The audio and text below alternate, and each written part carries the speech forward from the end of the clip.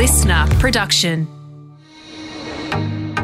Hi, I'm Helen McCabe, founder of Future Women, a community dedicated to helping women connect, learn and lead. One of the most exciting ways we do this is at our annual Future Women Leadership Summit. This year's summit was equally thought-provoking and inspirational, offering plenty of practical take-home advice to accelerate your career. If you couldn't make it, don't worry. I'm bringing you the next best thing to being in the room and sharing the highlights from this year's event.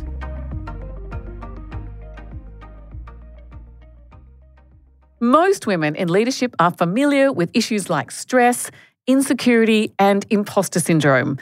The good news is that overcoming these perceived setbacks is entirely possible. In this episode, you'll hear from two women with loads of practical advice on how to adjust your mindset in order to lead with confidence and success.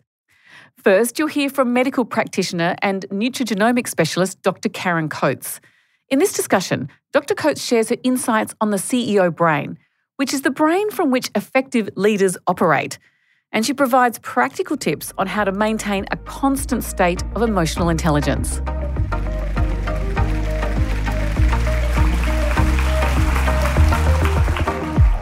Our ability to communicate effectively relies on some strong neural connections with the part of our brain that we call the prefrontal cortex. It's actually your CEO. It's the CEO part of the brain that controls your thoughts, your words, your ability to plan effectively, your source of inspiration. I'm going to share with you some simple strategies I use to keep my connection with my CEO brain really strong and why this is important for effective team leadership. When working from your CEO brain, you're connecting with your emotional intelligence, and this reflects in a style of communication that's cooperative, open, analytical, and self-aware. Your CEO talks to your social brain, and it's from here we can share strong personal relationships and genuine bonds with people. This is where effective leaders lead from. Being strongly connected to your CEO brain leads to a flow zone of peak productivity in your workspace, in your working life. You can keep all of the balls up in the air and catch some curveballs that come in unexpectedly. We've all had those days in flow where everything just nailed it. And we go home thinking, gosh, what a great day it's been. Why can't every day be like this, in flow? To answer that question, let's rewind the clock and look at the start of a typical day for a modern woman. We're sleeping in the safety and comfort of our own bedroom, and all of a sudden, the alarm goes off. Now, the very word alarm creates a little bit of anxiety in us, and its accompanying siren pushes us immediately into a nervous system fear response, and we haven't even opened our eyes yet. Then there's the scramble to read overnight emails, additions to the daily to-do list, and perhaps a quick review of the morning news, and that's never a good feel-good experience. While this is all happening in your conscious mind, other parts of your brain are working behind the scenes, analysing your thoughts and feelings on an ancient template of survival, trying to work out how safe our day ahead is likely to be. Every unhelpful, stressful thought will be interpreted as an unsafe day ahead. And if the final evaluation is very stressful, definitely not very safe day ahead, then your survival reflex instantly goes on to autopilot, hijacking control from your CEO brain to your limbic system red zone emergency mode. This survival reflex hasn't changed in over 65,000 years of human existence. But the triggers for activating it today are very different from those of our ancient tribal sisters. Before you even get out of bed, your thoughts have produced excess anxiety-tweaking stress hormones, adrenaline and cortisol. Now, what does this have to do with effective leadership? Well, conversations that come from a sea of stress hormones are very different from those controlled by the emotionally intelligent CEO brain. Behaviour that originates from the red zone results in a destructive style of communication. Let's call it bad behaviour, BAD. Blame. Or it's not my fault, it's her fault. Attack. It's your fault. Or defence. Well, I'm right, you're wrong, just deal with it. Now, when you're operating from the red zone, you have a great need to be right, because in truly dangerous times, your life could depend on it. But as a leader, it can be one of the most destructive behaviours for team cohesion. And sadly, women also pay a much higher price in health and hormonal harmony when constantly bathed in that sea of catabolic stress hormones. So how do you build and maintain strong connections with your CEO brain, avoiding that red zone trigger despite the challenges that your day may throw at you? Firstly, consider this. We have 70,000 thoughts wandering through our unconscious mind every waking day. Ask yourself, are my thoughts likely to be helpful or stressful? The internal pressure of those stressful thoughts adds to our stress hormone burden of that day. And our brain truly doesn't know the difference between perceived threat and real threat. So, tip 1, find time to do a 2-minute audit of those thoughts that are wandering through your brain. Imagine you have 2 buckets to fill, one for helpful thoughts and one for stressful, unhelpful thoughts. Grab each thought as it wanders through your brain and throw them into its correct bucket. If you were to imagine doing that right now, which bucket of yours would fill first? Revisit that audit now and ask your brain to reframe some of those negative, intrusive thoughts and replace them with helpful ones. It may be replacing this thought, oh my God, I was so stupid to have done that. What was I thinking? With something that's a little bit helpful. On reflection, how could I have managed that challenge more effectively? The more you practice reframing those negative thoughts, the more resilient and stronger your CEO connection to your brain becomes. Practice pressing the pause button in the middle of a heated situation before being hijacked to that red zone. Your adrenaline fight and flight hormone will transport you there faster than anything else. And the only way to get rid of adrenaline once it's there is to move your body. Anyone been really annoyed by that jittery leg movement by somebody who's in the middle of the meeting and the floor's going underneath the boardroom meeting? Now, these people are trying to dissipate adrenaline and are tottering on the edge of their red zone. It's a terribly uncomfortable place to be, so please be kind to them. For a more socially acceptable way to reduce adrenaline and stay in CEO control in the middle of an argument, press pause. Excuse me, just need to go to the bathroom. Head off to the loo, ladies. Close the cubicle door and start air punching as hard and fast as you can, 2 minutes by the clock. Now, 2 things are going to happen.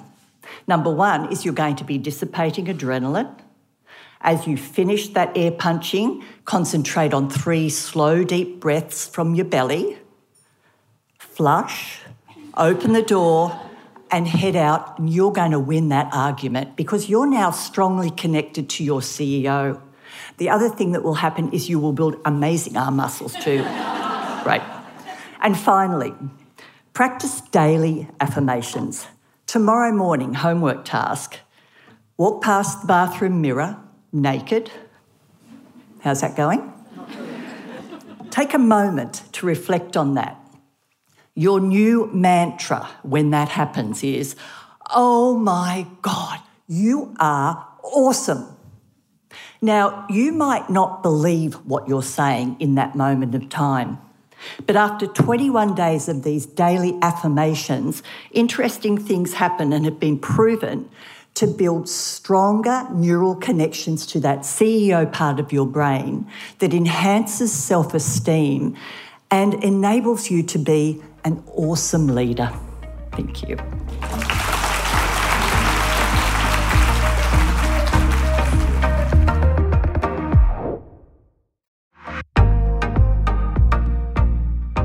Next, you'll hear from personal brand strategist Clarke. Kath talks about owning your uniqueness and reframing the negative labels we give ourselves to be positive. In doing this, Kath begins her discussion engaging in negative self-talk, but by the end demonstrates how powerful not believing all the little judgments we tell ourselves can be.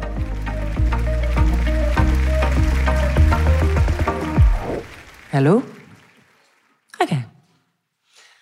So I did it again. I was just out there and I screwed up. I talked too much.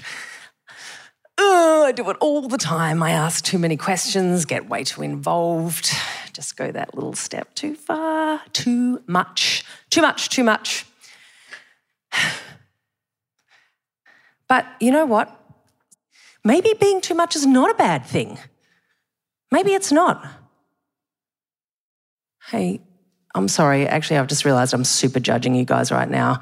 And I'm sure if you were here, you'd be judging me too. And are you guys judging me right now? Actually, don't answer that question because I actually know that you are. And when you sat down in the room yesterday morning, you looked straight at the person next to you and you started judging her too. But you did it really unconsciously. It's superhuman. It's okay. You can let yourself off the hook. Just take a little look at the sister sitting next to you and think, oh, yeah, I did do that yesterday, didn't I? And today it turns out she's really nice. So we're all judging each other.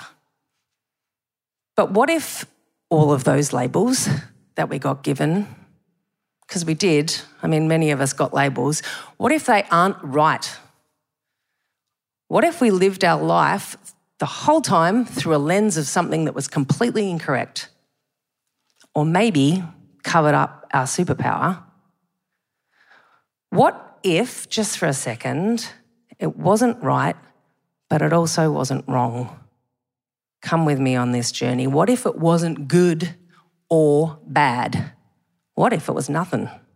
What if we just made it mean something and lived our entire life through that lens? Because sometimes I feel like I'm walking around with a paper bag on my head that has all of these labels on the inside. Talks too much. I mean, I remember when I was 4, one of Mum's friends came up to me and said, God, we're going to have to get you a set of encyclopedias, aren't you? You've got so many questions. Well, it turns out I did a journalism degree.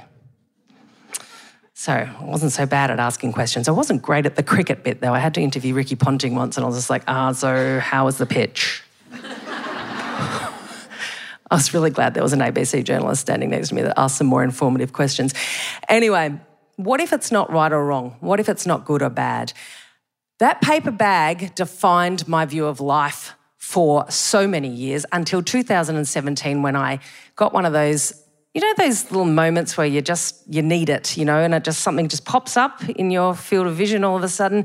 And for me, it was a quote by Steve Jobs that said, the moment that we realise that this thing called life, this reality of ours, is essentially made up of constructs and ideas by no one any smarter than you. And I read that and went, me.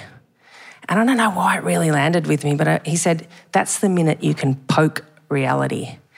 And I was like, all right.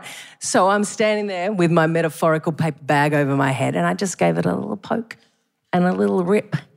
And I stuck my head through on the other side and I went, wow. So out there in the land where nothing's right or wrong, good or bad, and there's no judgment, literally anything is possible. So bring the paper bag into your mind. Think of all the labels that you got labelled as a kid. So we're going to rip the paper bag off. And on the other side, I really want you to get into your mind's eye what life could look like if you stopped believing all the judgments that we make in split seconds. What does it actually feel like when there's nothing right or wrong, good or bad on the other side? What's possible in that space? Now, sometimes when we rip off labels, because we gave them to ourselves for good reason, to cover up some trauma maybe. It feels a little bit unsafe, so we're going to make it safe. I want you to pretend that you've got a laser beam in the end of your finger and draw yourself a nice circle around you. This is the safe circle, and we're going to put over the top of the safe circle a beautiful glass dome. Now, we're going to fill the glass dome with all of your juicy uniqueness. So everything that you love about yourself, close your eyes, everything that you love about yourself. Everything that you love, people come to you for. When they come to you, you feel really of value and of service, and you love it. You love being that person for them. Everything that you know to be authentically you. And maybe just that label, like I had mine, too chatty, too many questions, but that was my superpower. So maybe you could inverse that label and add in all of the goodness from that too, and really feel a golden glow filling up that that dome, that space, and just soak it all in. And on the other side of that, I want you to put a problem that's going on in your life right now, just about a metre out in front of you. It could be a health problem, could be money stuff, maybe something going on in your career development, a relationship problem. Just pick something, pop it out the front. And start seeing how you could solve that problem through that golden view, that uniqueness of yours. How could things be different? What ripple could you have in the world if you solved that problem from all of your uniqueness? What impact could that have? Where could it go? What sliding door would that open? What tendril and network could that connect to somebody else if you weren't too scared to fully show up in all your uniqueness? What impact could you make if you truly owned your uniqueness? How could you accelerate this change? Thank you. Thanks to our speakers, Dr. Karen Coates and Kath Clarke. This podcast was recorded on the land of the Gadigal people of the Eora Nation. We pay our respects to elders past and present. Executive producer is Jennifer Goggin, series producer is Holly Mitchell, and audio imaging by Nat Marshall.